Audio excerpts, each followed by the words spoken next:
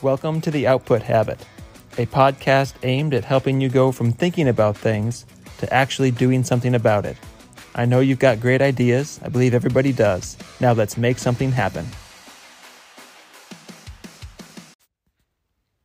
Before we get into today's episode, I just want to talk really quickly about joint health. Now, joint health is something that I've been focused on quite a bit recently as I've been training hard for my races coming up in the next year. I've been trying to get faster while also trying to stay injury-free. So there are some exercises and some habits that I make sure to work into my regular routine. And I know that I'm not the only one. I know athletes aren't the only ones that want to be able to have healthy joints and to move freely without a lot of pain or discomfort. So I've just been posting some videos of some of the things that I do, sharing some tips. And if you'd like to check any of those out, feel free to go to my Facebook, Instagram, TikTok. Just search Output Habit on any of those platforms, and I'm sure my account will come up, and you can watch some of the videos that I have there on healthy habits and healthy joints. But I also believe that good output requires good input, which is why I use supplements by a company called Nutrilite. Nutrilite is a company that I also partner with, and they've been utilizing the best of science and the best of nature to bring high-quality products, supplements to people. They've been doing this for decades, and so they're a company that I trust. I know that they do things the right way. They bring in third-party certifiers, the National Sanitation Foundation, to certify their products and make sure that they're top notch.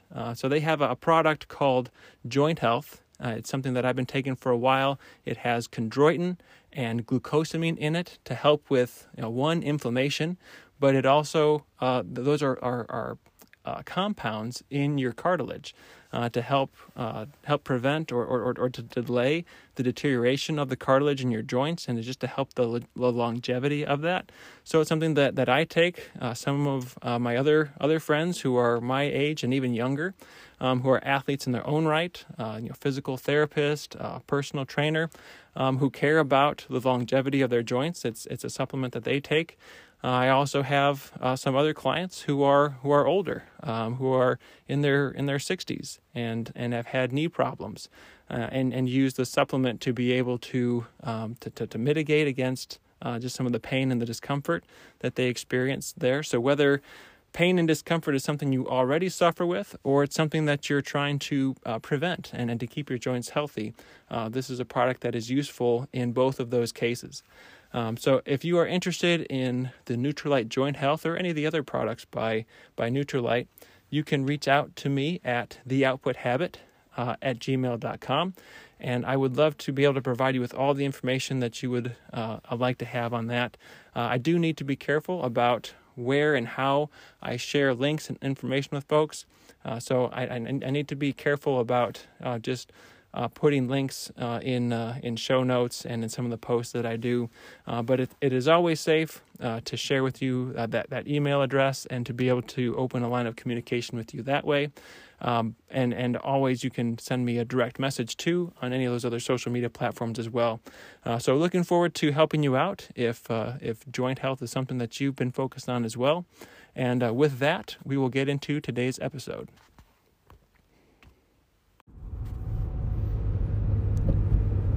Feels like it's been a while since I've recorded a podcast here in the car, and it's been a little while since I've gone to the trail to do some running.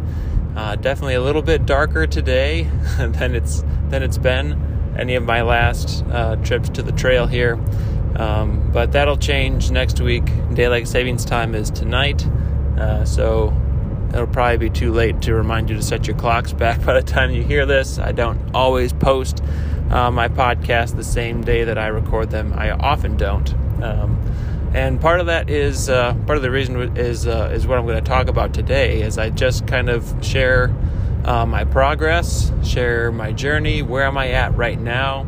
And one of the things that I'm dealing with is kind of a pileup of content. I'm recording things, at least video-wise, recording video faster than I can edit it and post it. So there's kind of a bit of a backup of content, and some of that is, the backup is occurring even just in my own head. I'm just coming up with ideas faster than I can execute on them, which is a good, in one way, it's a good problem to have. I don't want to ever be wondering, I wonder what I should make today. Having plenty of ideas to work with is better than that. But it does create, another issue of decision making. There can be a paralysis of analysis as you start to think about, which one should I do now? Which one should I focus on? Which ones are most important to get done and to get out there? Right now I'm in the middle of a series that I had an idea to do about healthy joints. As I've been thinking about, what are some of the things that I do? What are the things that I know that can bring value to the marketplace? A lot of the information that I've accumulated for myself in regards to health and fitness is definitely a strength. And so whenever you're trying to build a business, build a brand, the first question is always one of value. Well, what can I bring? How can I bless people? How can I serve people? And when you're trying to build a business, you're trying to do something that's going to be sustainable, something that's going to actually generate income. So that's why I kind of make the distinction, add value to the marketplace. From a professional standpoint, I've added value to people in a spiritual sense, and primarily have not had any kind of at least direct transaction when it comes to how I get compensated for my work. The people that I minister to, the people that I am directly looking to add value to, are not the ones that are paying me, and it's definitely not a direct transactional experience where I teach you this lesson from the Bible and then you pay me this much for that. I mean, there's no price structure set up or anything like that. Beforehand I was working at a parachurch organization, so I'm working with teenagers, students, and they don't have to pay anything to come to the programs, or a lot of the programs that we were doing. Sometimes we would have a retreat, and the price of going on a retreat or going to summer camp, would just go towards covering the cost of the camp. But our staff salaries are covered by donors, and usually the donors are not the ones that are participating in the programs for youth. They're adults. They're people that have a certain amount of capital that they've built up over the course of their lifetime. Oftentimes, donors were older, retired, and they're looking for somewhere to put their money that's going to make a difference, and they see the ministry. This is where I want to make an impact for the kingdom by investing in this ministry and what these people are doing to pour into youth. And so it's a different model. It's a different situation than somebody who's running a business, where you have more of a one-to-one or more of a back and forth direct exchange that is happening. I'm going to provide you this value, and then you are going to pay me this much for that. So as I've been thinking about how can I add value to the marketplace, I'm focusing more on that. So the content that I'm creating is different than what I'm doing in my job. I'm not just going online and preaching sermons. That's something that I could do. I could just do 2-minute, 3-minute, 5-minute gospel presentation, or go through a book of the Bible and do mini sermonettes or lessons, or draw out more biblical counseling principles that I am able to do. And I have mixed a little bit of that in, just as I'm trying to build a brand and give people more holistic sense of who I am and what I do in all facets, as a family man, as a businessman, as a pastor. So I put some of that in there. But as I'm trying to build a business, I really want to highlight those areas that are going to help me demonstrate to people, what is it that I can do for them? What kind of value can I add to them? In the marketplace, not just in a spiritual way. So that's maybe a little bit of a longer aside than I was anticipating to get into. But anyway, I've been in the middle of this series as I've been trying to just share, just document things that I do to try to keep my joints, especially my hips, healthy. Especially as a runner, I've been doing a lot of content around that, because again, I think that flows into the business, the products that I have to offer. There's more correlation there. So as I talk about things like healthy joints, I can also highlight the products that I use personally, but I'm also able to sell and to make available to other people who want to emulate some of the things that I'm doing, and to be able to get some of the results that I have when it comes to health or when it comes to fitness. So there's just more fit. There's just more alignment there from a business standpoint, from a marketplace standpoint. At least in my mind right now, that's what makes sense. But even as I'm working through this series, I'm still trying to continue to document other things that I'm doing. I've set other things in motion, like my goal setting, as I've talked about, the races that I've signed up for and what I'm trying to do to get certain places in those races. So I'm trying to keep up to date with that. I'm trying to show people what I'm doing in my running, what I'm doing in my other upper body workouts to focus on obstacles. And so trying to work in another series on top of that, is taking, longer than it seems like it would on the surface. Meanwhile, I'm continuing to come up with more ideas.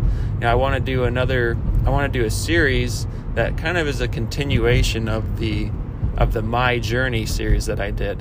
The My Journey series was just a series of videos that focused on, what my thought process has been over the course of a few to several years as I've thought more about, business, coming from a ministry background, and some of the realizations, some of the lessons that I've learned, and just how my thought process has changed and evolved, and the factors that have impacted that, and getting into how I even started the output habit and what led to that.